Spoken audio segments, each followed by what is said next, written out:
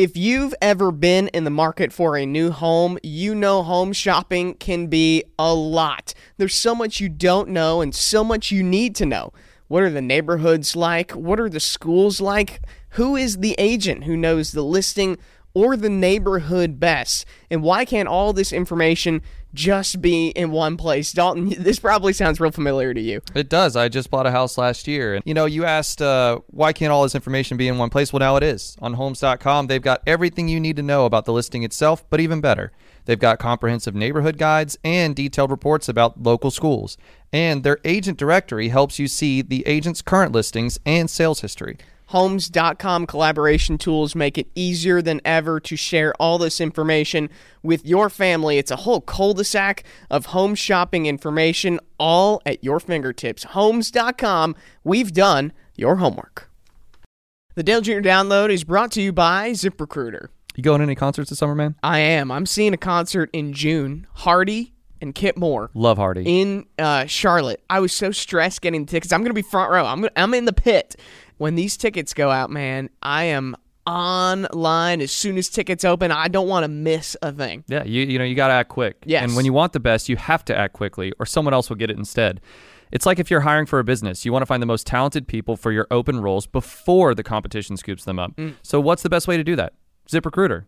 ZipRecruiter finds qualified candidates fast, and right now, you can try it for free at ZipRecruiter.com/Dale Jr. ZipRecruiter's powerful matching technology takes center stage to identify top talent for your roles. Immediately after you post your job, ZipRecruiter's smart technology starts showing you qualified people for it. Amp up your hiring performance with ZipRecruiter and find the best fast. See why 4 out of 5 employers who post on ZipRecruiter get a quality candidate within the first day. Just go to this exclusive web address right now to try ZipRecruiter for free. ZipRecruiter.com/Dale Jr. Again, that's ZipRecruiter.com/Dale Jr. ZipRecruiter, the smartest way to hire. The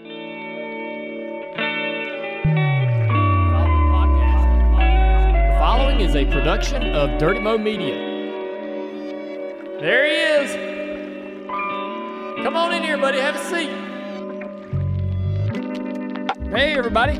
Glad you tuned in. It's time for another episode of the Dale Jr. Download. Mike Davis, Dale Earnhardt Jr. in the Bojangle Studio. We've got a great guest today.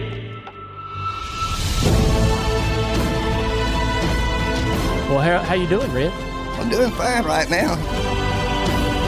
This is every week, okay, bro? Buckle in. Yeah. You died on that hill. Your career died on that hill, and you were hard-headed. You're the bigger idiot. I didn't even think about it. You thought about it and didn't ask. That makes me the bigger idiot. I think so.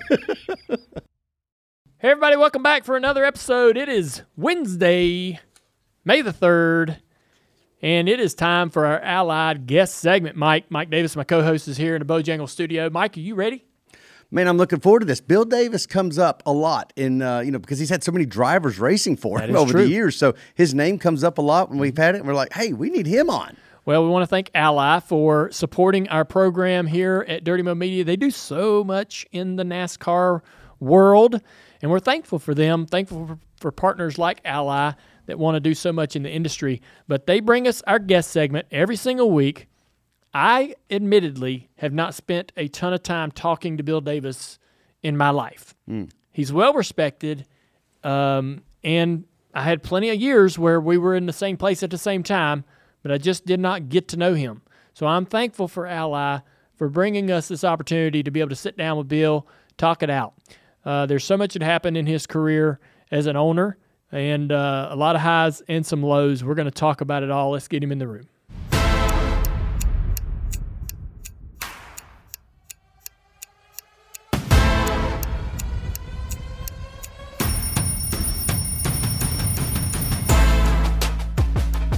Welcome. How are you? Good to see you. Rock, this is maybe the first time we've had a pet. Yeah, we've never had a dog.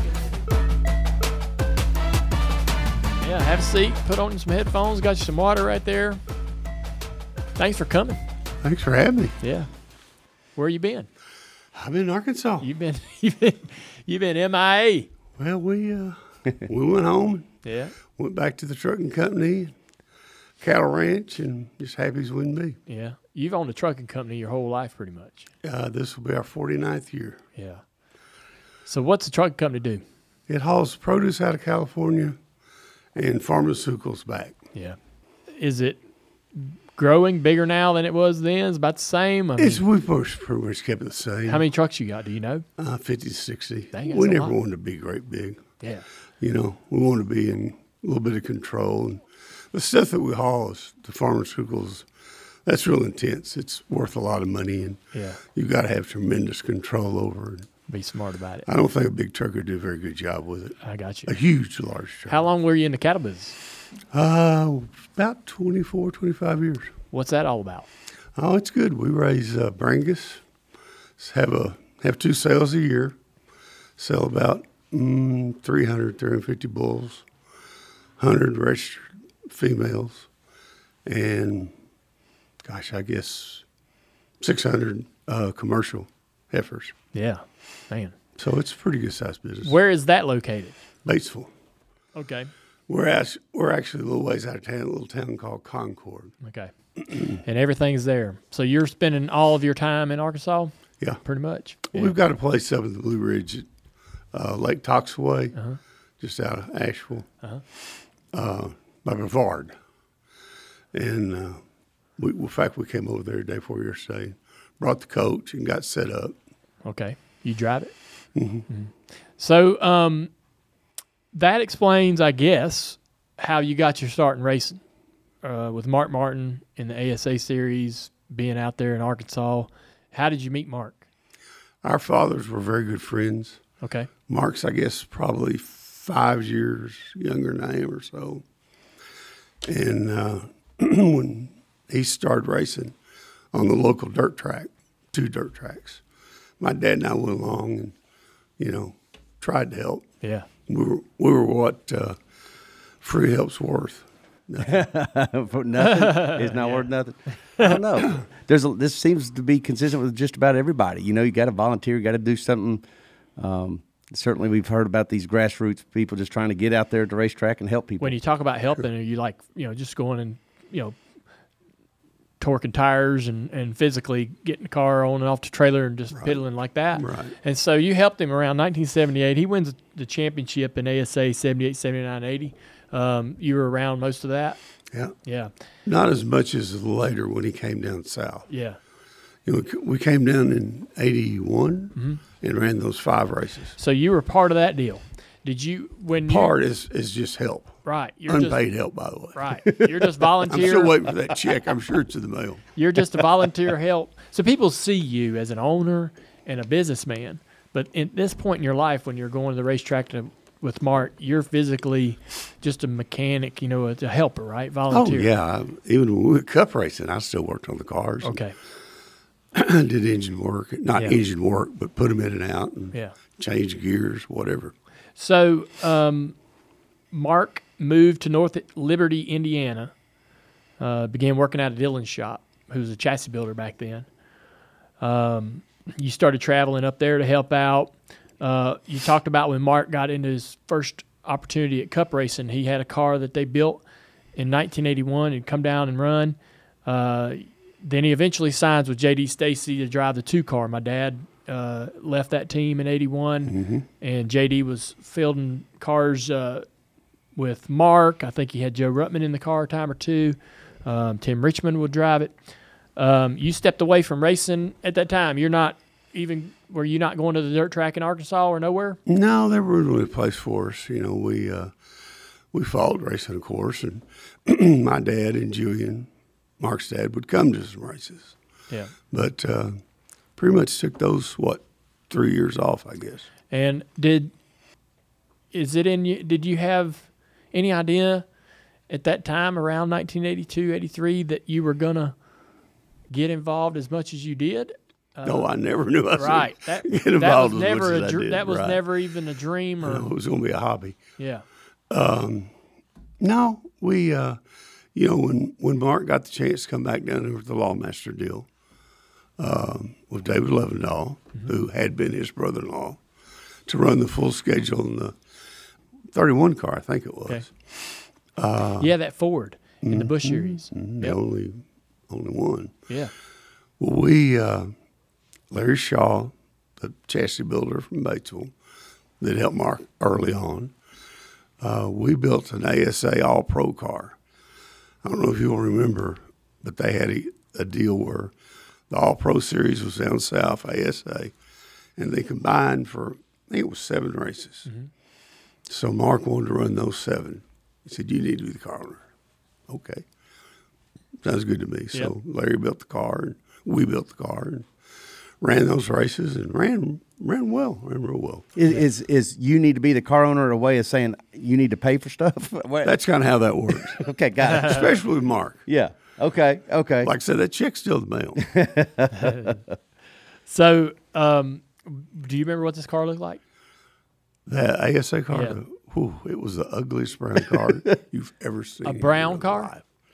Classically ugly. Yeah. Is that the one? What was the stripes, the sponsor? ASI, ASI. the Roofing Company of America. It was a Ford, wasn't it? Yeah. That was a rough looking car. Well, it was explain It it or was describe brown, it to wasn't me. it? Wasn't it brown? No, very. Yeah. It whole looks like thing? a UPS truck. Yeah, it's like Okay. a UPS truck. It was and had about those as crude. yellow and orange or something stripes as far as a sponsor on it, and it was unique. Yeah. If you've got a hell of a memory, you see a picture of it. lately. I remember the dumbest. I don't know why. I can't remember. I have to think hard about like my mother's birthday and things like that. But I can remember silly stuff like that. That's a bad memory. Yeah. So you built this car over the phone. So you're calling Mark, who's up there working at Dillon's, and he's telling y'all what to do and how to get this thing ready. Well, actually, yeah, he was down here driving. Oh, he was down 31 here car. racing in the Driving the. I guess that was the only year he ran the full Busch schedule. Yep. 81. Okay. And we ran those races. In 87, actually. 87. Yeah. You helped Mark enter the Buschker National ranks again in 88. 13 races with the Carolina Ford dealers. That's kind of the very first time that you become an owner in one of the top 3 series in NASCAR. Right. And y'all would have that 06 car. So why number 06? He was driving the 6 car for Jack. And so 06 seemed natural. Yeah. You would eventually change it to 1. Why 1? It came available. All right. A lot cooler number than Everybody 06. thinks 1 is the number to have. Yeah. Well, anything's better than 06. 06 is unique for sure. How do you get the Carolina Ford dealers deal? Mark had met a guy named Danny Bumpus from Roxborough. Danny was a big race fan and car dealer, and he was on the board of the, whatever they called it, of the Carolina Ford dealers. And so somebody was asking me the other day about sponsors. How do I get sponsors? Tell me how to find a sponsor. And so that's the way for everybody out there listening. You better be networking. Mark Martin introducing Bill to this man. Boom. They got a partnership. I'm sure it was barely enough money to get you to the racetrack. But, hey, that's how deals happen. That's how partnerships come together is you got to be willing to network, and that means stand there and have a conversation with somebody to Absolutely. create that relationship. Anybody that comes by. Anybody. Because right? you never know. You never know. And if you can interest them in what you're doing and they want to get into what you're doing and help you, that's how that happens. That's how those partnerships become. That's certainly how that deal worked. Exactly. So in 1989, you switched the number to number 1. You moved the team to High Point, North Carolina. Where was it? Arkansas. So y'all racing in Arkansas. I guess like everybody would say back then, man, you got to be here. If you want to race and be good, you got to come where all the help is, where all the parts are. Yeah. NASCAR was really getting ready to start the big upswing. Mm-hmm. And Mark realized that, and he said, you can do this. You're smart enough. You work hard enough. You can do this. I you can't make believe this Mark work. talked you into this. Yeah, no kidding. I can't either. He's responsible for all of it. Yeah. Oh, yeah. But, he convinced us to come down here and try to do what we could get done, and it worked out. Obviously, Mark was right. NASCAR was on an upswing, but what were the signs? What made that believable for you? Like, clearly you would have had to believe it too. But Mark says this is about to take off, right? Oh yeah, sure. I mean, I'm old school enough. You think you're old school? You were in kindergarten, or you were in diapers when I was. Yeah. But anyway, yeah, sponsors started coming around. The TV packages started coming together. It was people were talking about it, noticing it. It was time. And also, how was it evident by this time? I mean, listen, I love hearing Mark Martin ASA stories because it sounds like he just ruled the world in ASA. Oh, he killed him. But like, how much was it known that Mark Martin was a special driver, like really talented? I don't know. That's a good question. I mean, obviously, I'm prejudiced. I always knew he was, and I knew how hard he worked. I mean, he got a school that his father told him, if you're going to race, you're going to work. We're not going to do all this for you. And he'd get out of school, I guess, at noon or some kind of a program, and he'd come work. I mean, however long it took, all night, to get it ready, and very, very dedicated to the sport. And Mark, I mean, he just lived and breathed race cars. I mean, he understood. His father did a really good thing for him. He sent him up to Larry Phillips, named you're very familiar with, Springfield, Missouri. And Larry taught him how to build A-frames and how to set the cars up and geometry of the front ends. And that was a doctorate in racing, because Larry was, for those cars at that time, he was good as came along. And he was a great teacher. And like you made reference to that first car we ran those 5 Cup races with, Mark built that in Indiana. Yeah. I mean, on the floor. And we got down there, and it was so radically different. That was the first year they downsized the cars. Yep.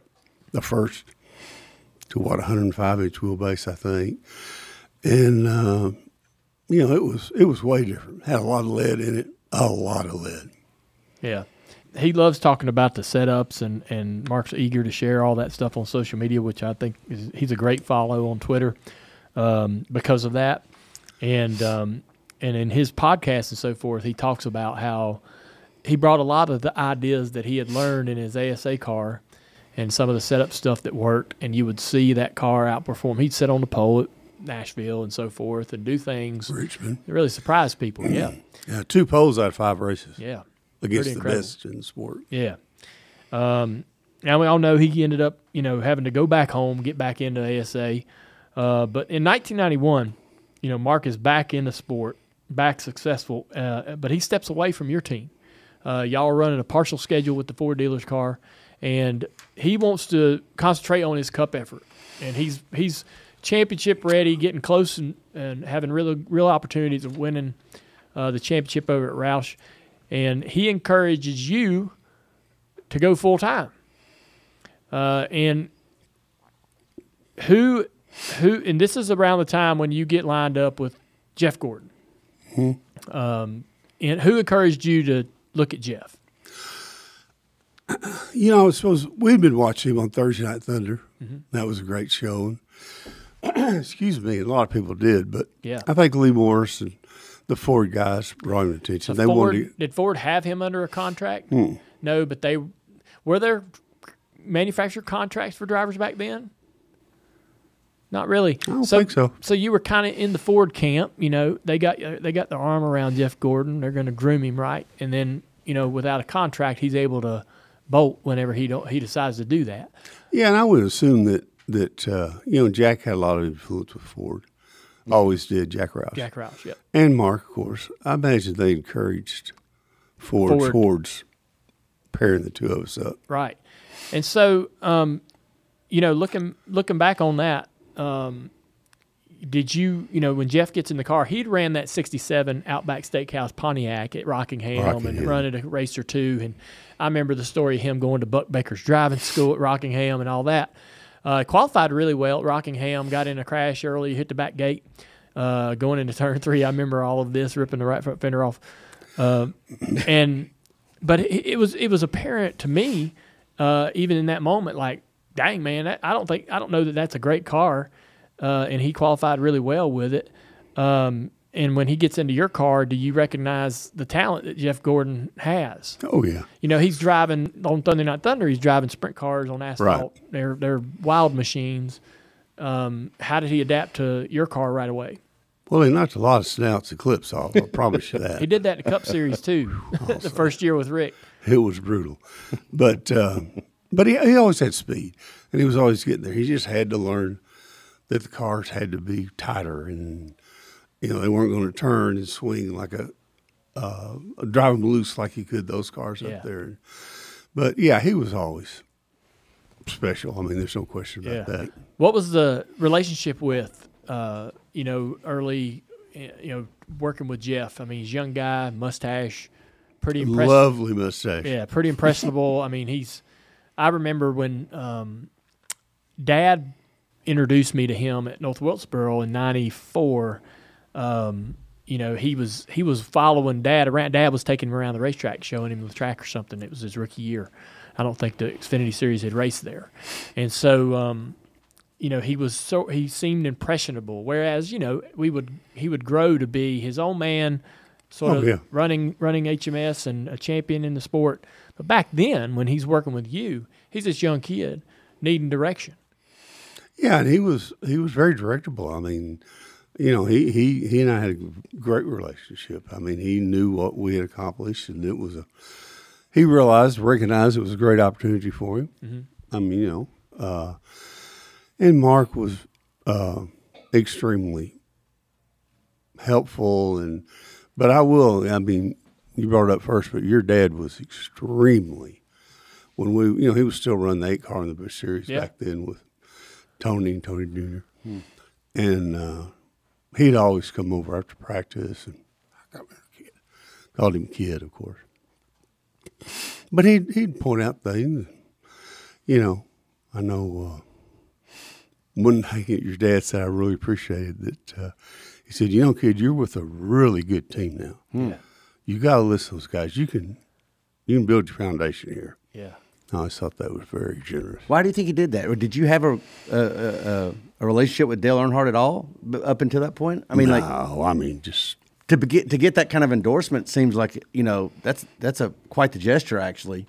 Well, we weren't running for points, so we'd park back in the back with the other Cup guys, or the other guys not running points. Got it. With Davey and Harry Gant and Dale Jarrett. Mm-hmm. There's guys running all the full schedule, and then us. Yeah. So we'd loan stuff back and forth, and we got to be friends. Yeah, I'm curious, real quick. I'm going to back up just for a second. Would you have found your way into full-time ownership had Mark Martin not encouraged it or suggested it for you? Oh, heck no. So Mark saying you should do this is the only reason you ended up in full-time? I mean, because that's quite the milestone in terms of your career and all that you brought to the sport. Mm-hmm. Mark Martin recommending full-time, that's all it took?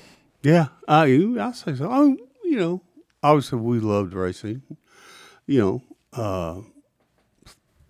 Had enough luck in that starting off with Mark that we thought we could do it, I guess, and wanted to do it. So you wanted to, but that probably put us over the edge. Got it. Point. That's what I wanted. And so then Jeff Gordon is now coming along. I mean, what a development! I know. Development. A couple right of years into the deal, and you just you knew or you were connected with the right people that had credibility and respect. And obviously, we didn't know who Jeff Gordon was or would become, but you're now. In my mind, at that particular time, you were sort of this steward or this, shepherding in this raw young talent everybody was super excited about, and he was in a really, really great position with your team. You had a great young team that was very fast and capable, and this was like the perfect opportunity for a rookie rock star. Baby Ruth comes on board in 1993. I mean, Baby freaking Ruth is a major, iconic brand. Yeah. Back then, the sponsorships in the Xfinity Series were typically, automotive related, local, smaller, smaller packages. Mm-hmm. But what's this Baby Ruth deal? Explain this to me. Is this a regional deal? Is it a national Baby Ruth? No, it was brand? a national deal. How did that come about? A guy that had worked, golly, I don't know if I remember his name. Well, a sponsor type guy, got him interested in Jeff and therefore us. Yeah. Brought him along. And see, another key point that we may be getting ready to mention, but for the Baby Ruth year, the second year with Jeff, we had Ray. Okay. So Ray how did you come get Ray? down. Ray had been working. So Ray was. Am I right to say that Ray had been working with IROC and Dave Marcus, and he had been in and around. He was a modified racer. Quit Good driving. racer. Yep. Quit driving. Got a little banged up one day. Ended it. Stopped driving and then started working on cars. Ends up coming down here, and where is he working when you got in touch with him? He went to work for Allen. At the 7 car. Yeah, he had come down to that Rockingham test with Jeff. In that 67 Outback car? Mm-hmm. Okay. Because Andy Petrie, Hugh Connerty owned that car, owned a bunch of Hooters. And Andy Petrie, I think, was his brother-in-law, or there was a relationship there. And Andy got Ray to come down and help with it. Damn. I'm not sure. So I Ray, guess they would have known each other through IROC. I never really thought about that. But so Ray came down and did that. Wanted to come down, like we all did, and went to work for Alan Quickie. okay. So he's working for Alan Kowicki, and then you call him, convince him to come help with Jeff. He's got his eye on Jeff, probably. Oh, yeah, he knew. Yeah. He knew. Yeah, I don't want any question there. Right. Well, actually, what happened, he and Alan didn't even make it through Speed Weeks. Oh. You Is he talk the about crew chief? Or is he sort of a car chief? Paul was probably still Probably, the crew yeah. chief. I don't know what Ray's title would have been. Yeah. But they just didn't. Oil and water? It wasn't going to work. Yeah. He knew it. You're talking about Ray and Alan Kowicki or Ray and Paul Andrews? Probably all three. Okay. I've never really talked to Paul about it, but I know what the other two thought. Okay. And, it's just one of those deals that wasn't going to work. Okay. And they were totally opposite people. And what really happened is, you can hear this story a lot of ways, but here's the truth. Ray came through the garage maybe Thursday, Friday, tell us goodbye. He's going home, going back to New Jersey, going back modifieds. And I went, what are you talking about? He said, I'm out of here. I'm not going to work for Alan. Well, I clicked a little bit, and I said, well, don't get in too big a hurry. Keep your room. And I went to work on Ford, and they gave us a little bit of money. And Gail gave us the rest out of the trucking company, and we hired him. And that was the Baby Ruth season. Damn. Won poles, set records for the number of poles. Won 3 races, 11 poles. So Ray's the crew chief on that Baby Ruth car. Mm-hmm. You were going to take both those guys to Cup. What happened? Got a better offer. So I've heard, over the years, I mean, this was a very frustrating result, for you. You had a plan. You felt like that, I guess, in conversation with Jeff and Ray, that everybody was on the same page. Obviously, I understand, Jeff gets this incredible opportunity with Rick, and Rick's, established and has been in the sport for a really long time. Who knows what else was thrown at those guys through Chevrolet and everything else, but that was that took the wind out of your sails. You had a plan and a path, and now that path is not there anymore. Yeah, and we had, we were hurt, and we really liked Jeff, and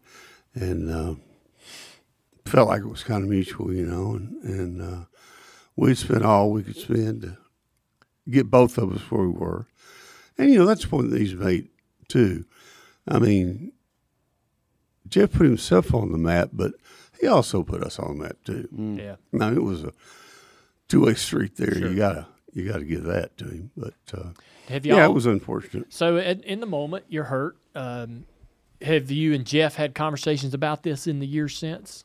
Oh, I don't know that we've really talked about it, but we have really just in the last few years we've talked a few times. That's good. That's really good. Yeah. Does that help? Is that helpful? Yeah, I'm over it. I mean, it's a Yeah. long time to stay mad. That's ancient history. Yeah, I reckon so. Could have gone the other way and been better, but hey, we were rebounded in pretty good shape anyway. So you did rebound. Bobby Labonte comes to you and says, hey, I hear what's going on with Jeff, and this is where I want to be. So what are you thinking when Bobby Labonte calls you up? Oh, I'm thrilled with that. We were good friends. We were in Thomasville. Hagen's shop was just right down the road from ours. So this is unique. I want to recognize that Thomasville, so other race teams are there. This, people think that Mooresville, everybody was here. Back then, it was a little bit more spread out. There was people in Mooresville, people in Harrisburg, Concord. There were shops, and we had Hutchinson Pagan down that way. In Thomasville, you had a few shops. You had the Petties, and so the Petties were up there. Right. Junior Johnson was in the semi up there. Yeah. So, how do you know Bobby? Well, we just met in the garage, of course. Yeah. In the Baby Ruth year that we ran for the points. He's also competing in the Xfinity Series or the Busch Series back then. And we were the racing top against y'all. Yeah, we're in the top three in points all year and parked beside each other. Yeah. Either that side or that side. So he comes to drive for you in the Busch Series? No. No. We went cup racing. Okay.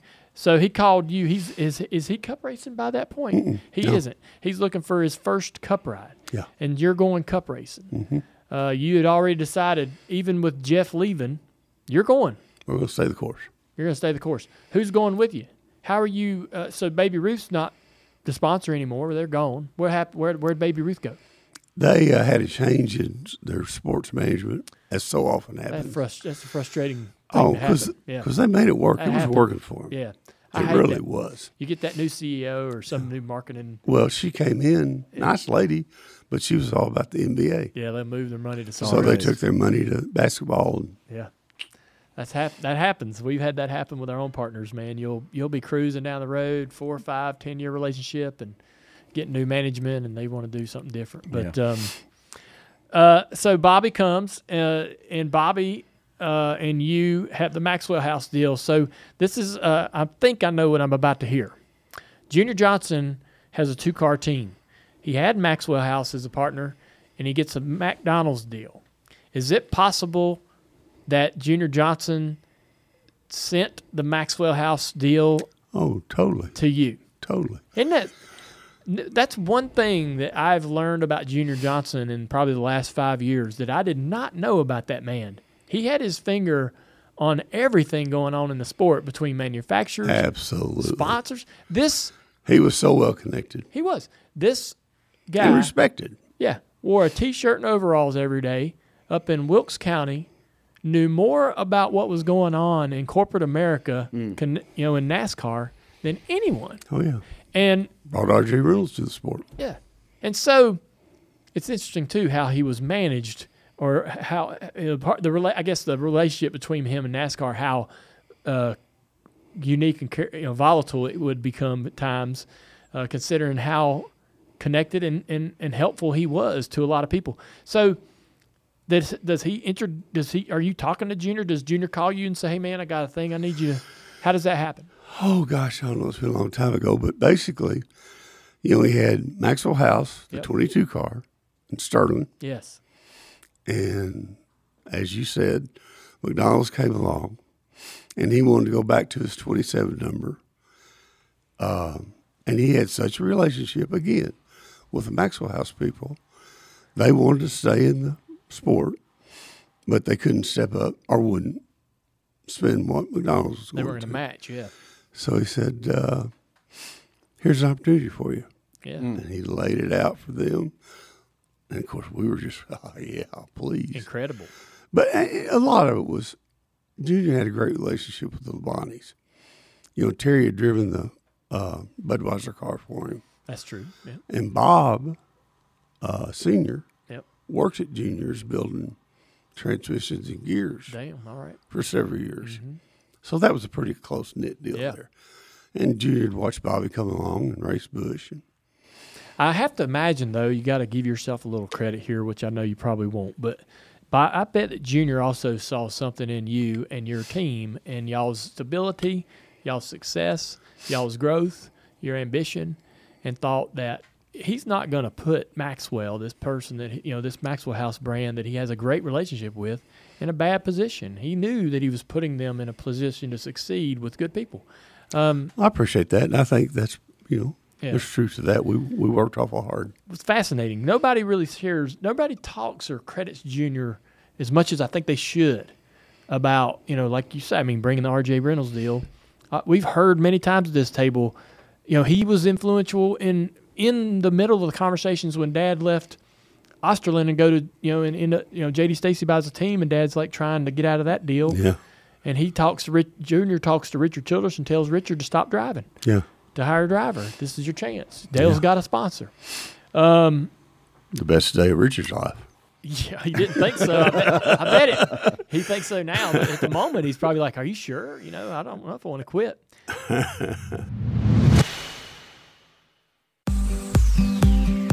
Hey, if you like to surround yourself with lots of NASCAR diecasts like we do here on the Dale Jr. Download, you're probably always looking for a great deal that will help you round out that collection. Luckily, we know the folks at Lionel Racing, the official diecast of NASCAR, and they're offering our fans a great deal right now.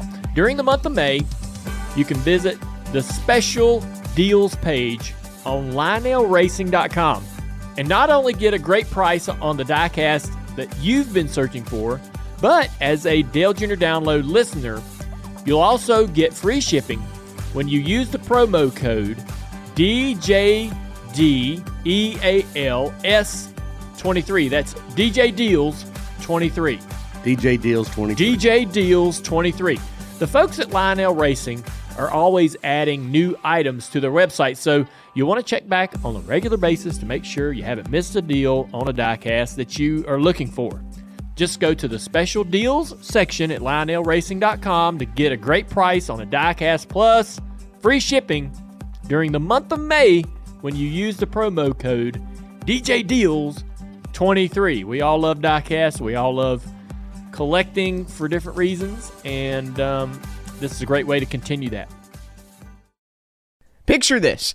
It's blazing hot outside and you need to head to work. You get into your car and turn on the AC to get the cold air pumping as soon as possible, but it doesn't work. Instead, blowing hot air out of your vents and directly into your face. No, your car doesn't hate you. This issue is commonly caused by low refrigerant due to leaks in the air conditioning system, and there's an easy all-in-one solution that will restore your cold air in no time. There's no need to go to the shop and pay lots of money when you can save time and money recharging yourself with AC Pro Recharge Kits.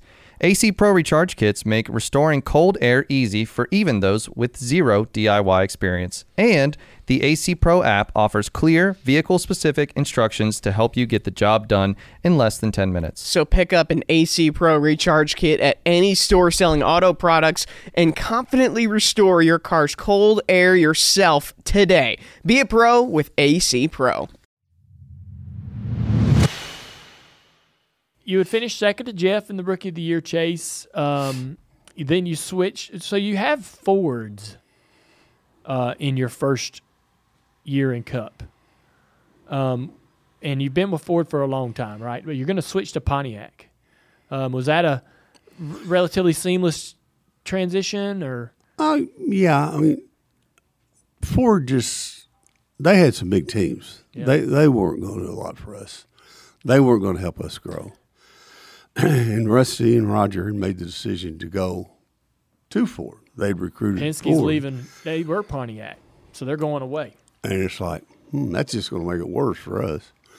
And Pontiac approached us. And, They did. And brought for where we're at in the sport and everything, a great deal. Yeah. I want to ask you about this, and maybe there's nothing to it. I always felt like that the Pontiac car struggled. Like I don't know if it was.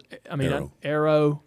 You would look at that thing, especially say looking at your cars and looking at Bobby when he would go to Gibbs, Tony Stewart. You would look at those cars and think, "Damn, them things look like they ought to have a lot of aero advantage, or they ought to be great." Yeah. Right? The Pontiac was shaped in such a way that it looked like it could perform really well, but throughout most of its existence, the Pontiac, aside from the year Rusty won the championship driving a Pontiac, the Pontiac to me always seemed to be just one car that could never really get where it needed to be with the other, the big two of Ford and Chevrolet. Yeah, I'd agree with that. And it was aero. I don't know. Yeah, I think it's probably aero, but yeah. It's a big. Everybody else was the same. Yeah, as you know, but they were. They had some. I guess that one year, Rusty and Penske won 9 or 10 races. Yeah. That wasn't even the championship year. No. So, Yeah. of course, that was Roger Penske and Rusty Wallace. Sure. They're supposed to do that. Yeah. So Penske's going to Ford. Pontiac comes to offer you a deal. Does Pontiac? I just don't remember this. Do they have other teams that they have in the fold, or did you feel like you might be the priority? I don't know if that's the right word, but at least get the attention that you deserve and the support you need to compete. Well, they had Chuck Ryder and Michael in the 30 car. Bahari. Bahari. Yep. Who else would have been? There were a couple other teams. Yeah. Okay. But they weren't as spread out as Ford and Triple Got it. were. Yeah. And that was attractive. Yeah. And so, Bobby drives for you in 93 and 94. You drove a Ford in 93, a Pontiac in 94. Bobby's going to go to Joe Gibbs. How do you learn about this? Oh, Bobby called totally you up up. front. Oh, Did he tell you mid-season? We talked about it all Yeah. along, all the way through the deal. Joe's coming in with Pontiac, is it, or did he have Chevrolet? I don't remember. Yeah, I guess in '95. I bet they were Chevrolets still because they had Chevrolets. alliance with Rick. Okay, They would have been Chevrolets. all right. So what are you going to do? Who's going to be your race car driver? Well, again, Maxwell House had a change in upper tier management, and the two guys that were our champions, I think one was the president and the other, I don't remember his title, but they were great guys. But they were retiring. It was just bad set of numbers. Yeah, And Bobby and I had a continuing contract. And, he talked to some other teams, and that didn't sound like that great an opportunity to me. But then the Gibbs deal came up, and shoot. he had to go. Well, I mean, I said go. You told him to go. Oh, yeah, there's no Yeah. problem there. What are you And doing? Bobby and I are good friends. What are you doing for partnership, sponsors, and stuff for next year? We're just scrambling, digging. We didn't get, it was, the next sponsor was MBNA, Yep, the credit card bank. yep. And we got that deal done in Atlanta At last race of the year or the first Atlanta? last. Okay, so right before the end, right at the end of the last, we had, 95 or 94, 95 season, 94. Bobby and I had agreed to part several weeks before then. Gotcha. And I couldn't stand the way Bobby getting Sure. that kind of a deal. Yeah. We weren't there yet. You hire Randy LaJoy. Mm-hmm. Yep. And Randy, I'd raced against Randy in 98, 99, won a couple championships in the Busch Series in 96 and 97, I believe, for Base Motorsports. But Randy comes in driving your car. He gets fired after Michigan. Jimmy Hensley drives the car for 5 races while in Dallenbach. Drove a car at Watkins Glen, run second. Actually, we should have won. Wiley's a hell of a road course racer. What happened? There was about 4 laps to go, and they threw a caution for debris. Mark was, I bet we were 2 seconds ahead of Mark. Yeah. And they didn't even send the trucks out. They Nothing. tightened them up. We all pitted, and we came out. I think we came out third. Oh, Not you're saying they second. didn't send the trucks out, so They didn't go pick up any You debris. question there's no debris. Yeah. Oh, man. No, it's the maddest I've ever been in NASCAR. Yeah. And I've had my moments. So after Hensley drove the car at Michigan, he was replaced by Ward Burton. So 95 was a year of y'all sort of finding yourself. You got MBNA as a sponsor, and you're rotating through drivers. Was that? I mean, I imagine that wasn't preferable to be in that position, but do you think, finally when you get a hold of Ward, do you recognize right away that Ward's somebody that's going to stick around, that you're excited about Ward? Yeah, and he was excited to be there Yeah.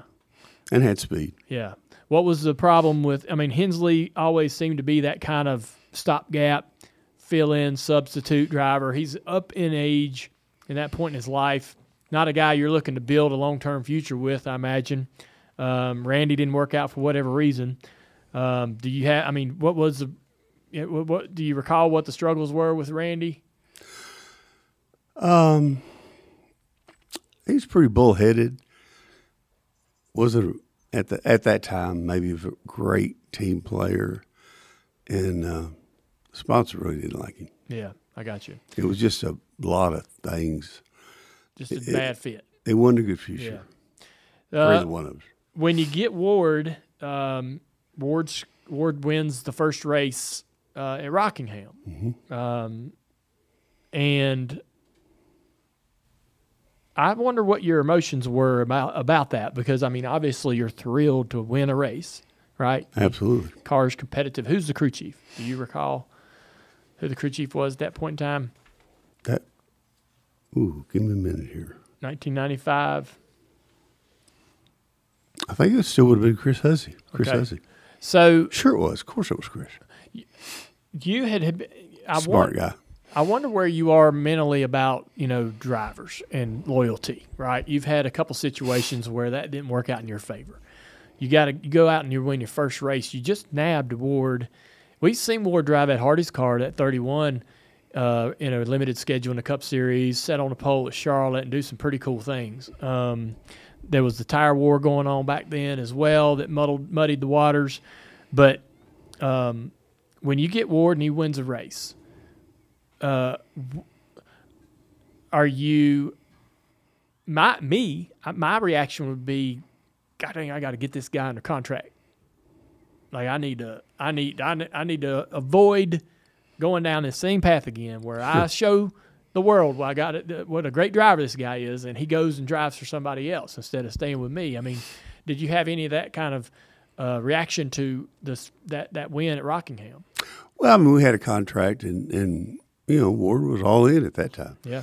We were the team. Y'all were the team he wanted to be with. Yeah. Yeah. And we had a lot of speed, a lot of places. In 96 through 98, y'all continued to improve, continued to grow, and then you restart the Bushker National Team. One of my favorite paint schemes of all time, the Amoco car. Oh, yeah. Man, what a beautiful great race car. And you nabbed a really, really, really incredible person. Good, solid race car driver, but a really, really good guy, Dave Blaney. Huge guy. Yeah. One of my favorite people. Mine too. I was lucky enough to be racing in the Xfinity Series with Dave at that time. This is silly. I love the Amoco car because when I raced late models, everybody was running Unical or high octane track gas or whatever it was, but the best stuff to put in a late model stock car at the time was Amoco 93. That stuff's good. It ran the best. Really Yeah, good. it did the best on the dyno, even better than any high octane, Unical or racing fuel. And so when the Amoco car comes out, and I'm racing against that car, it was just hard not to like it because of what I knew about the fuel. And Dave was so quiet. Dave was this established superstar in the dirt world. And so, in a way, I was like, man, this is incredible. This guy is going to try to now carve out this career in the stock car, and I get to be out there. I really admired him, and boy, he's so hard to talk to. He's so quiet back then, at least. He still is. Yeah, and He's shy. Yeah, he is kind of shy. I remember y'all having some really, really solid runs in that car. Great runs. Atlanta was a great track, but it was so fun to go to the racetrack. Beautiful race car. Always a good time to be out there on the racetrack with him. I remember that very fondly. Me too. Yeah. So you're back. Your team is growing in this point in time. 1998, 99, going into the 2000 season, y'all expand to 2 cars.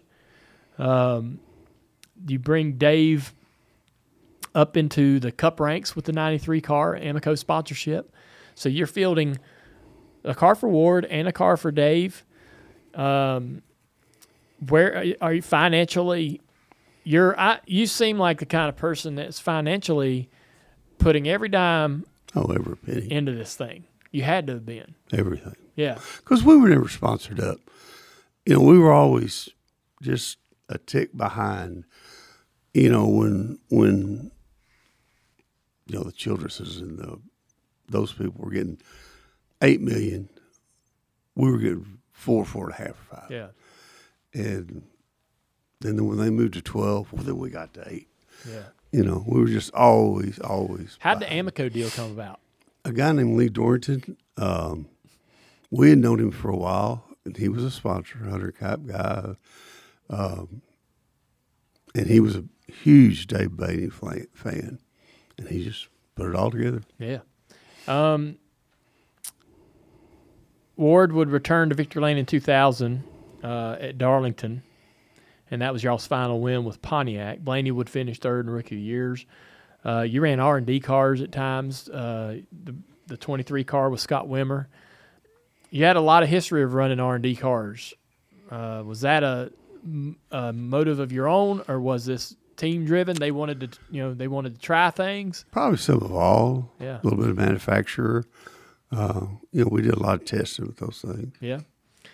In 2001, y'all switched to Dodge, running the Intrepid, and Ward would win at Darlington that year.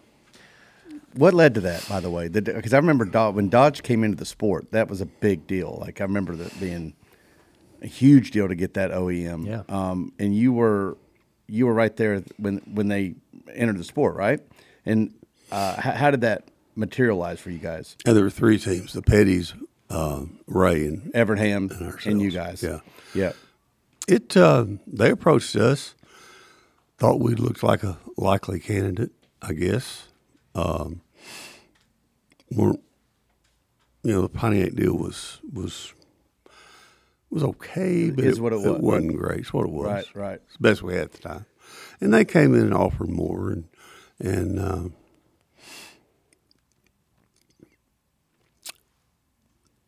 the problem with the Dodge deal, their engineering wasn't very deep. They didn't have, they hadn't raced. Right. It wasn't like, they had guys that had been car designers, and not knocking them. They were good guys. There's a couple that were extremely bright, but it just didn't work. Well, you ran Dodge for a really long time. You ended up running Dodge till 2006. But there was some issues, a lawsuit that Dodge brings about because of y'all's development of the Toyota program. We had a separate company, Yeah. separate building, separate staff, developing the truck. For Toyota to Toyota. come run. So truck is entering NASCAR at the truck series level. Yes. And this business that you have, completely separate of your Cup organization, is part of helping develop that particular truck. Yeah, it was a separate engine deal. Terry Elgie was doing the Cup stuff. Yep. John Dysinger, who had been with Leo Jackson for years, was doing the Toyota stuff. Yeah. And complete separate. And you didn't think that was a big deal, but when Dodge hears about this and they get upset. Yeah, they just felt like it was a conflict, and I guess it was. They prevailed in court. So why weren't y'all able to have a conversation about it and say, hey, man? Oh, we tried. I mean, we stayed in our position.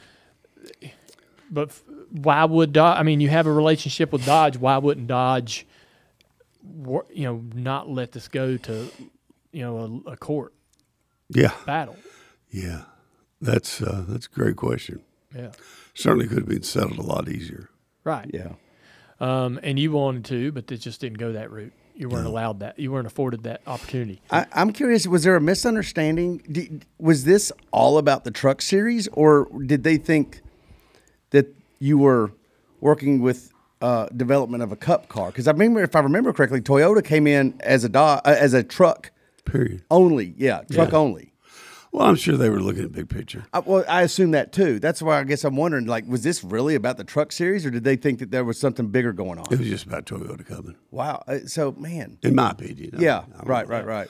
So, y'all win the Daytona 500 in 2002. When was the first inkling that Dodge is becoming aware of this Toyota thing? That's in the middle of 2003? I mean, you're kind of still on a high from winning one of the biggest races in the sport. Ward's certainly winning the biggest race of his career. you're still a 2-car team with Hut Strickland, Hills Brothers. That goes away. Kenny Wallace comes with Stacker 2. You got Scott Wimmer driving some races. You ended up shutting down your full-time second car in the middle of 2003 or for 2003. You go away from having 2 cars. You're back to 1 with Ward.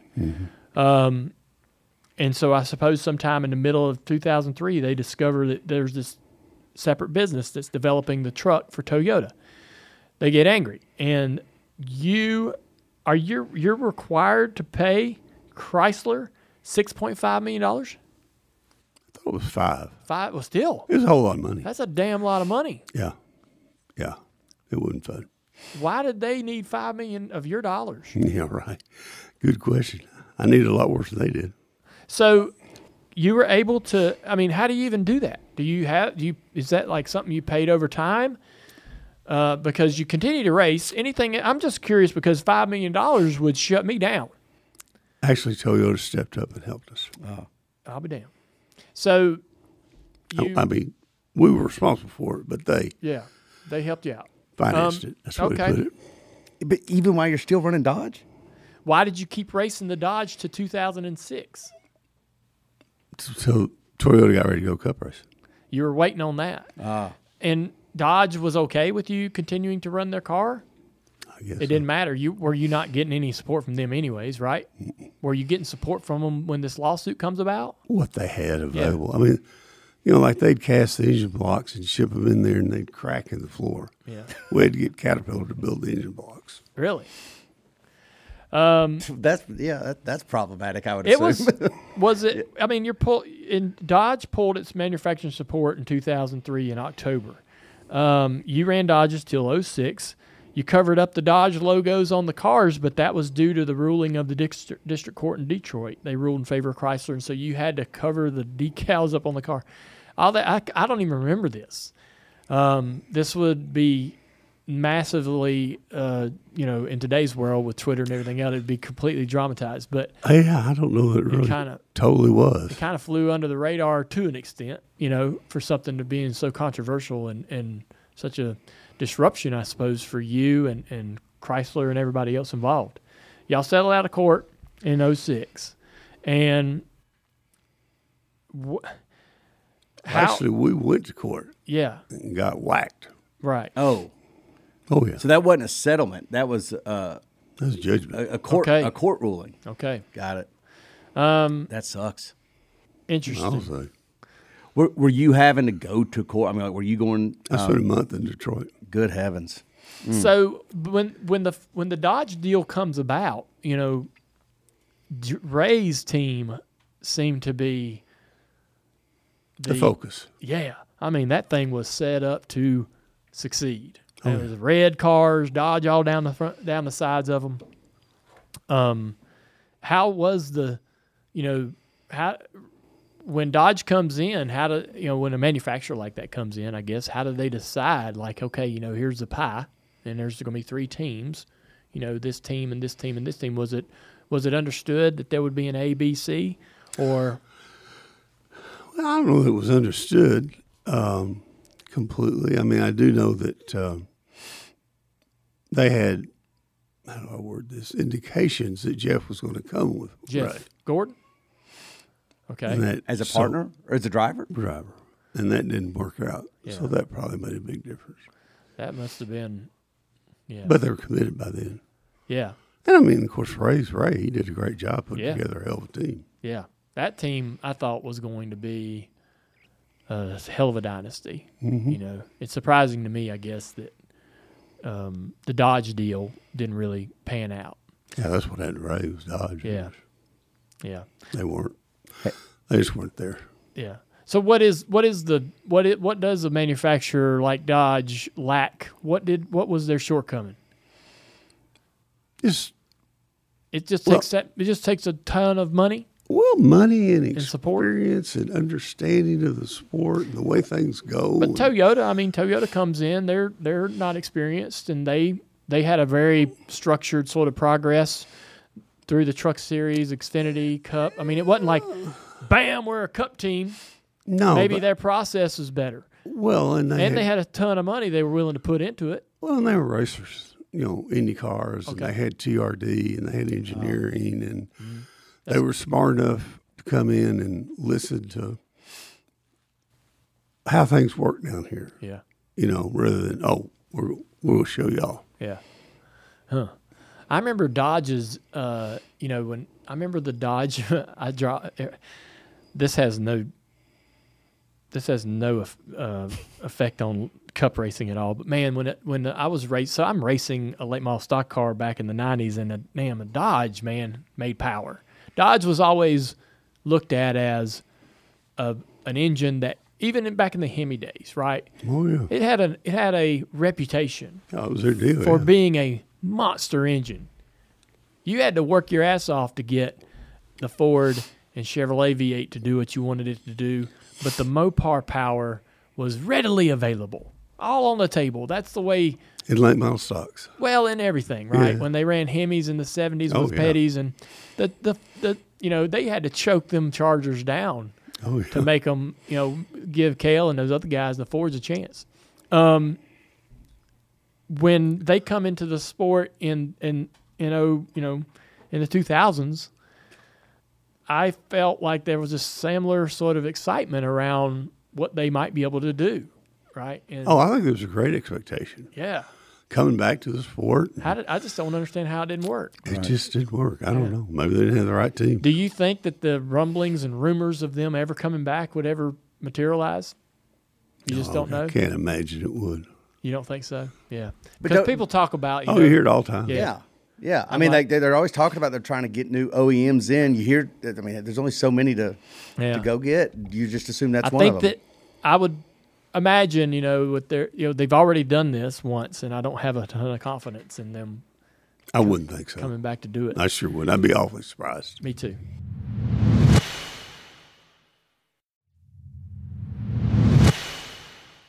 Ward is going to leave the team. When does Ward leave? In 2004? Ward leaves, and Wimmer's going to drive full time. Wimmer wins at Dover, running your little Xfinity car. Wimmer's running running second, got some wins. A lot of people were high and excited on him. Young guy.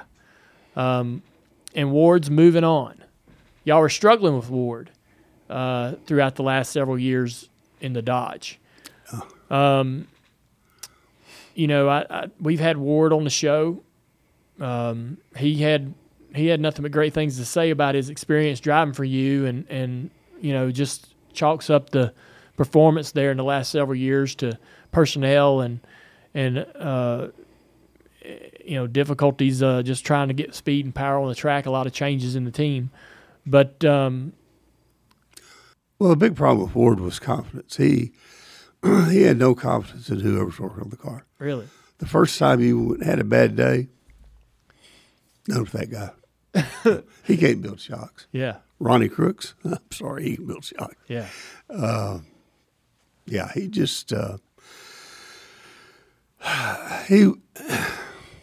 y'all ran together a long time, So I mean, those issues with Ford were manageable, right? But I guess they progressed and became more and more difficult to More and more difficult. handle over time. Was the decision for Ward to leave a mutual one?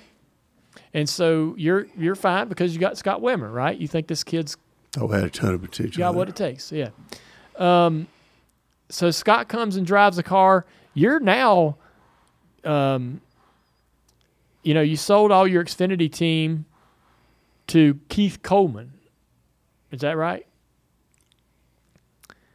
I don't remember for sure. I'm kind of trying to understand what's going on with you around 2005, 6, 7, where you're racing Xfinity, you're racing Cup, you got trucks now, you're buying truck equipment and teams.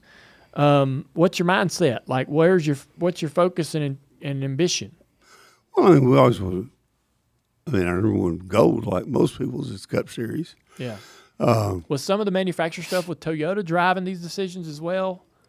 What's making you like? Because you would sometimes like grow add another cup team, add an extended team, and then you would shrink it back down to get back to focusing on one thing. Well, we didn't shrink it down necessarily by choice. Yeah. Sponsors and You were doing whatever you could. If you could sponsor a car and put it out on the track, you were doing it. well, yeah, we had the people, we had the shop, we had the equipment, sure. Yeah. Interesting. And we built nice little race cars. You They did. really were. So you had Mike Skinner driving a truck for you at one point. One of the more recognizable moments for you as a truck owner was Johnny Benson driving the 23 truck. Y'all won a lot of races. Rick Rim was your crew chief at the time for some of that. Johnny Benson had a relatively uneventful career, to that point. You gave, I think, Johnny an opportunity to really showcase what he was capable of. Well, what I can say about the truck series with Skinner and with Johnny, that was the first time that Bill Davis Racing had manufacturer support, sponsorship, and the drivers all in one pile. That was the only time. Right. And each one of those teams is a combination. You know this way better than I do. You got to have the cars, the engines, the crew chief, the driver, the pit crew, and we had that. Yeah. And I think that really the truck series was our opportunity. Of course, that's not cup racing, but still, there's a lot of good trucks. Show what we could do, what we're capable Yeah. of. You finally do switch to Toyota in 07. At that point, is the relationship with Toyota one that you're excited about?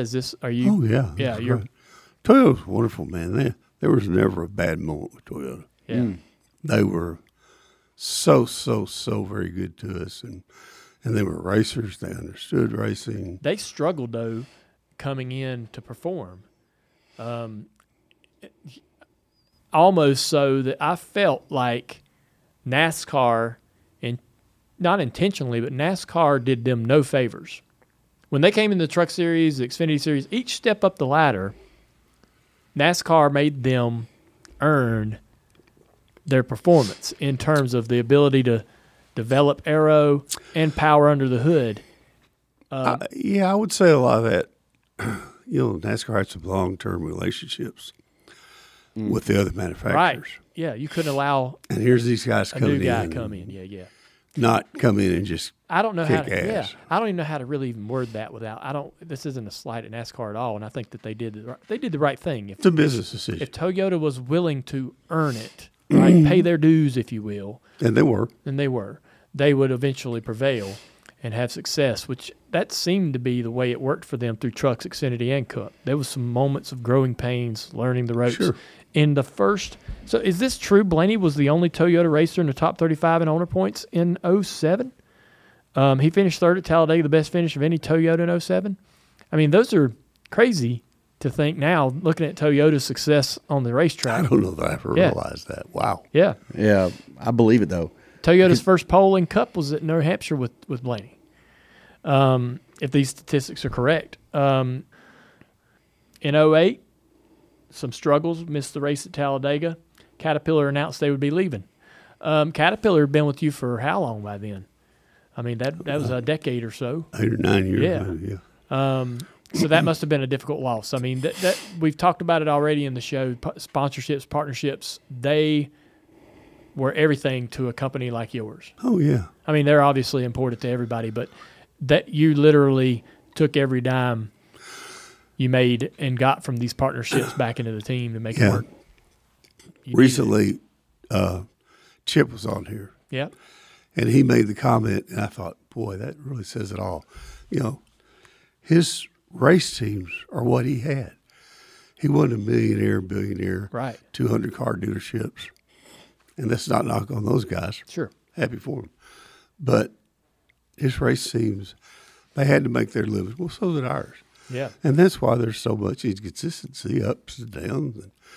And, we and Gail and I we made a good living in Arkansas with a small trucking company. Yeah. We didn't have huge dollars to spend racing.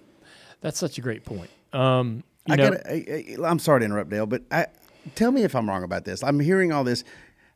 If I'm you, at some point through this whole thing, I start to feel like I'm getting used by drivers and by sponsors. Like, it always seems like again, I may be wrong on this. I need you to correct me if I am. It's almost like some drivers, they stay for a couple years. They do this thing, but they're quick to bolt. If they're quick to find some problems that are not going to be just exclusive to your race team. Every race team's got the same thing. Everybody's got this stuff, but it seems like that they're always looking for greener pastures, and they're using you as a doorstep. Am I wrong? Oh no, you're right. And I think you that feel runs that all way? through this. Well, yeah, probably to a degree. Certainly with Jeff, I did, but that was their history. He and John Bickford did. What was keeping you then from? Is it that's keeping the Bill Davis Racing enterprise that it is from going up? Because you said you're always that step behind financially. As soon as a team gets $4 million, or as soon as you get $4 million, they're getting $8 million. Like, let's just use the Hendricks and the Penske's and Right. yeah. Is it what's causing that?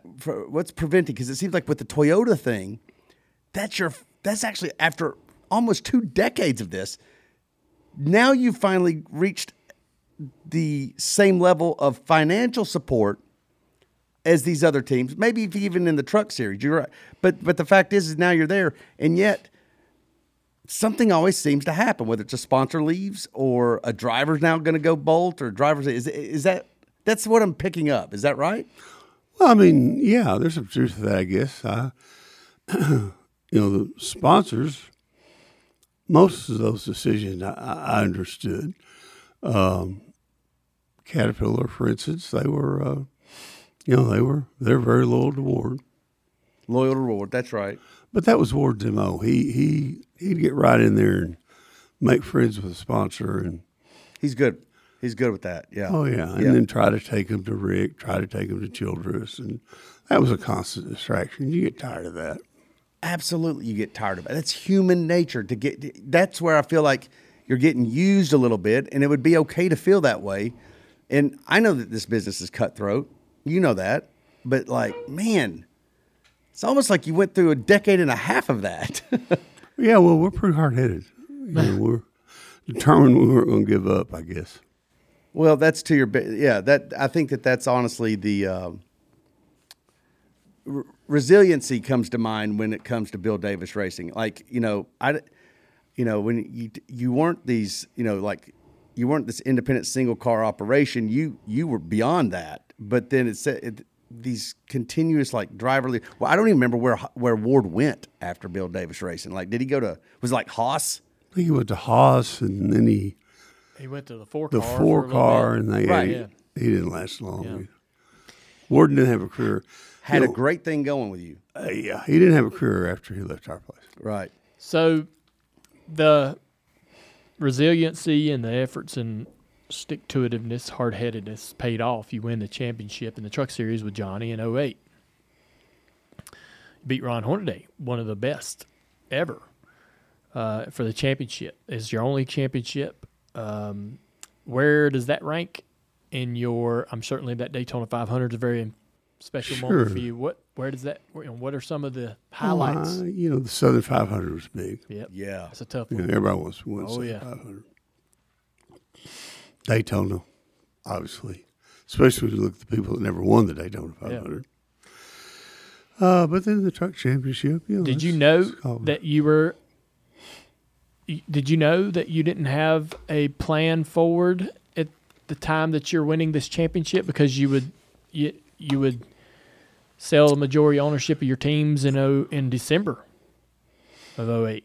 Yeah, we sold out completely. Well, it was there. The door shut on us. That was a recession, as you'll remember. Oh, that's right. Yep. Oh, yeah, this country went upside down, as we're doing right now, as we speak. And that just took that's when teams were laying off 200 people, 100 people, 150 people. And now. It doesn't seem like it was that long ago.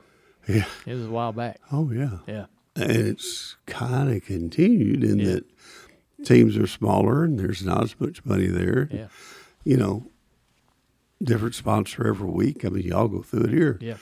Everybody does. Mm-hmm. There's not any, I guess Shell's probably and they're not quite the full season. Sure. FedEx, similar. That's a good point. So, the challenges just got to be too much. You had enough. Were you eager to clean, dust yourself off and move on back to Arkansas? Yeah, we'd had a run. We had a wonderful experience Yeah. for two people that didn't have any money and just had a dream to come down here and do what we did. You got to be satisfied. You look at the people that never won a race, Yeah. never won a pole, and had sponsorship and continuing sponsorships, and Yeah. I mean, Michael Steele with Chuck Ryder is a great example. Yeah. Had Pennzoil for years and years and years.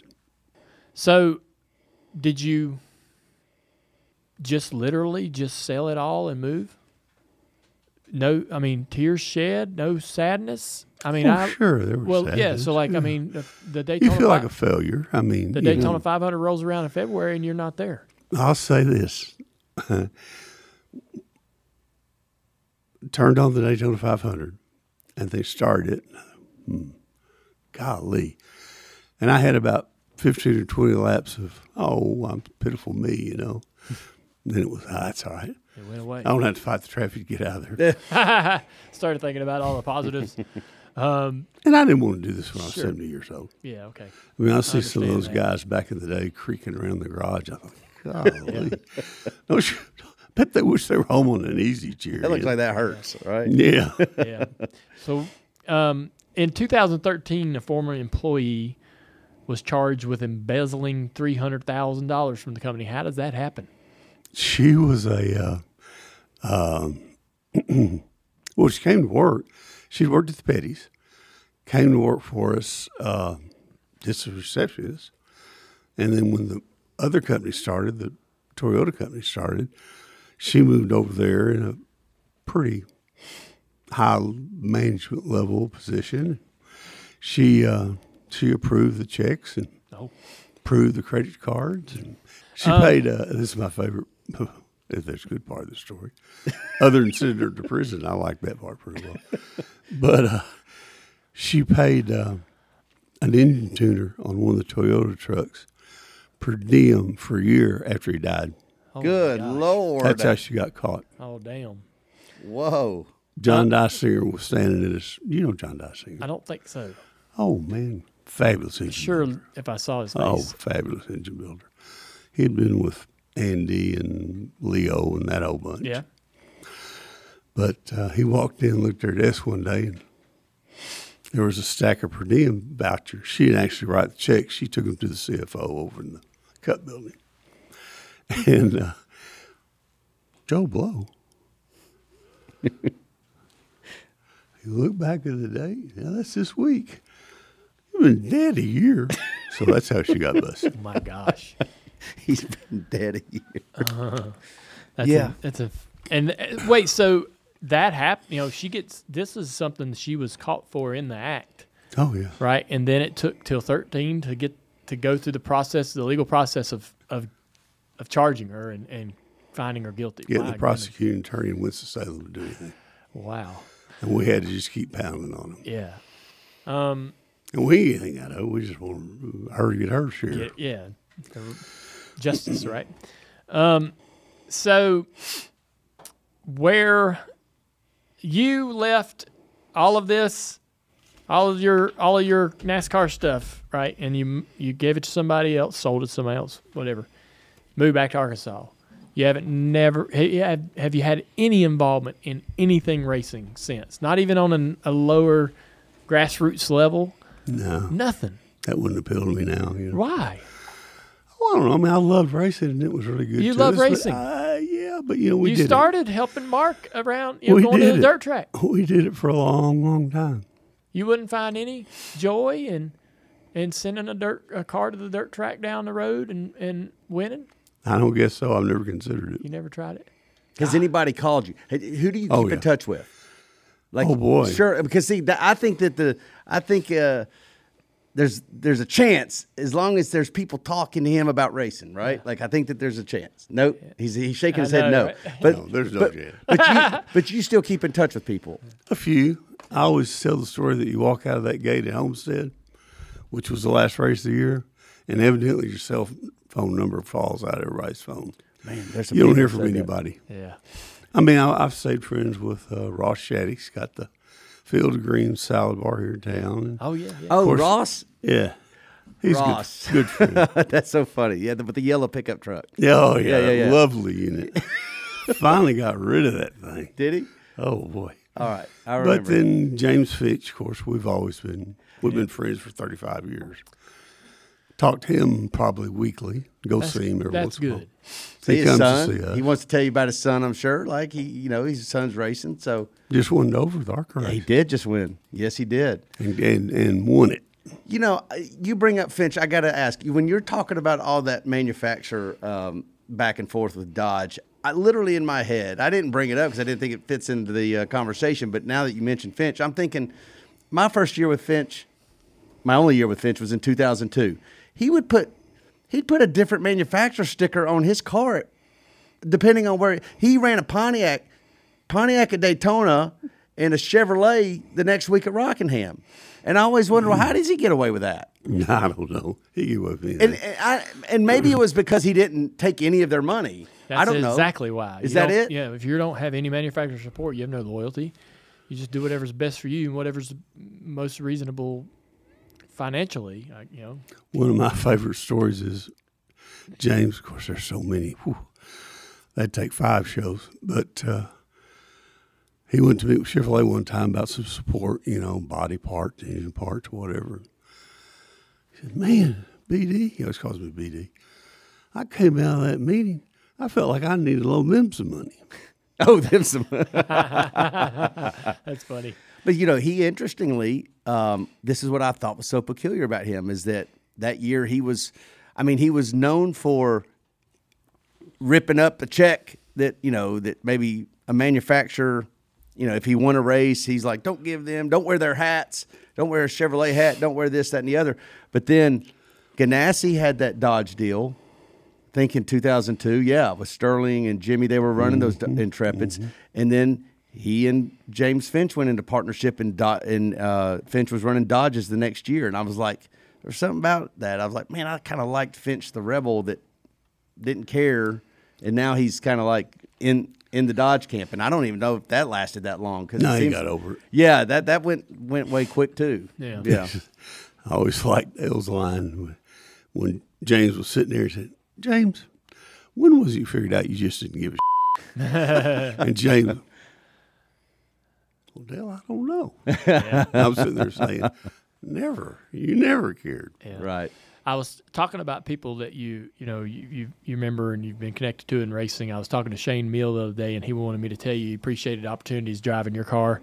He said you were always a lot of fun to work with. You had a reputation as a man who brought in the young talent, showcasing Wimmer, Blaney, obviously Jeff Gordon, Bobby Santos. Yeah, I mean you've had guy that really deserves a shot. You've been that kind of person who has an eye for talent, young talent, willing to go through the learning pains and growing pains of getting through the bit clips and ball joints to see that driver realize the potential they have. And I think that's probably one of your best. That's probably one of your best accomplishments, or what your greatest impact, if you will, on NASCAR was the people that you introduced to the sport through your organization. Drivers, crew chiefs, crew chiefs that would become owners, mechanics, engineers. We had some great people. Yeah. It's all about people. It's very similar to what we do here at Junior Motorsports, to be honest with you. We also live, we succeed, and we struggle based off of that outside support monetarily that we get from partners. And we aren't, our performance does ebb and flow. Oh, yeah. In a very inconsistent manner. We had an incredible year last year, and we're struggling a little bit this year to get the cars these guys need. And it's literally just the speed of the cars and how, giving our drivers what they need to win. And so I related a little bit, I think, to what it was like for you all those years. It's year to year. especially in the Xfinity Series, and you know that. You race in the Xfinity Series. Oh, yeah. Life is year to year. You win a championship in the Truck Series, and in December, you're going to Arkansas and leaving it all behind. It can happen that fast. What are some of the things I think that that you miss about the sport? Well, I miss competition. I mean, I still love to race. I mean, it's nothing like getting up and running a race. And we had some great friends. We had some. There's you made the comment, stay in touch with people. I mean, Heidi Stoddard, Frankie. Wow. Heidi's one of my absolute favorite people on earth. Yeah, we had dinner with him a couple months ago. Where is Frankie Stoddard, by the way? I mean, he was with you a long time, right? I think he's about in retirement. We think these people are just going to live forever. I know. He got a medallion and sold out. And sold out. I didn't get those medallions. I was a little too early. Yeah. Had a lot more to sell. Yeah. But I bet he wished he had hang on to it for a while. Yeah. Yeah. I should have bought his. That's it. I guess, what do you think your legacy is? What are you most proud of? What do you feel like your impact was? That was a racer. Mm-hmm. And just a hard-working, honest guy. Didn't take advantage of people. I never stole the driver or crew chief. Yeah. Maybe I never had the opportunity, but it didn't happen. Just maybe I was a fair guy. Yeah. I think that's the way people look at you. I really do. I'm glad you came over here today. I'm glad you gave some time to talk to you, Bill. I've not had the chance to ever really sit down with you. I've admired you all these years. Think a lot of you. It was amazing to watch you become what you became. I was able to, even as a younger boy, I was aware of you coming into the sport and this new team with Mark Martin and then Jeff Gordon, becoming dominant in the Xfinity Series and then becoming a Cup owner. It was fun to watch, and the sport misses you. You're talked about a lot more than I bet you believe you are. The sport remembers you, recognizes all the contributions you gave to the sport, all the people that you shepherded in and gave opportunity to that are still with us today. And if you ever want to come be our guest at the racetrack and remember what it feels like to sit on a pit box and watch your car go around, you're always welcome to come be ours. Well, I appreciate that. You bet you. And, I've had the honor of the pleasure of watching you from a little boy, real little guy, grow up. And, spent that night in New York at the banquet with Kenny and Ann, and went down to the Yankees dugout and ended up at Coyote Ugly. That was a fun night. That was a big night. Yeah. Did we miss a story here? Oh, it's a real good story. Is there a Dale Jr. story about? Well, Dale Jr. and Kenny Schrader. I mean, it goes on. And the rest of the story we can't talk about. But I've really admired the young man you've become, how you've handled yourself, the job you've done. Your father would be really proud of you. Thank you, Bill. I appreciate it. It's been a great conversation. I enjoyed it. I have too. Thanks for having me. Thank you. Bill Davis on the Dale Jr. Download. Man, I'm really excited to have Ally help us bring the guest segment every week. It's one of my favorite parts of the Download. We get to talk to so many different people in racing, outside of racing. But everybody that comes in here, I want them to have had a good time. I want them to want to come back. I want them to feel like an ally to Dirty Mo Media. Thank you, Ally, for your continued support of the Download and the entire Dirty Mo Media team. Check out Dirty Mo Media. Check out Dirty Mo Media. Twitter, Facebook, TikTok, and Instagram.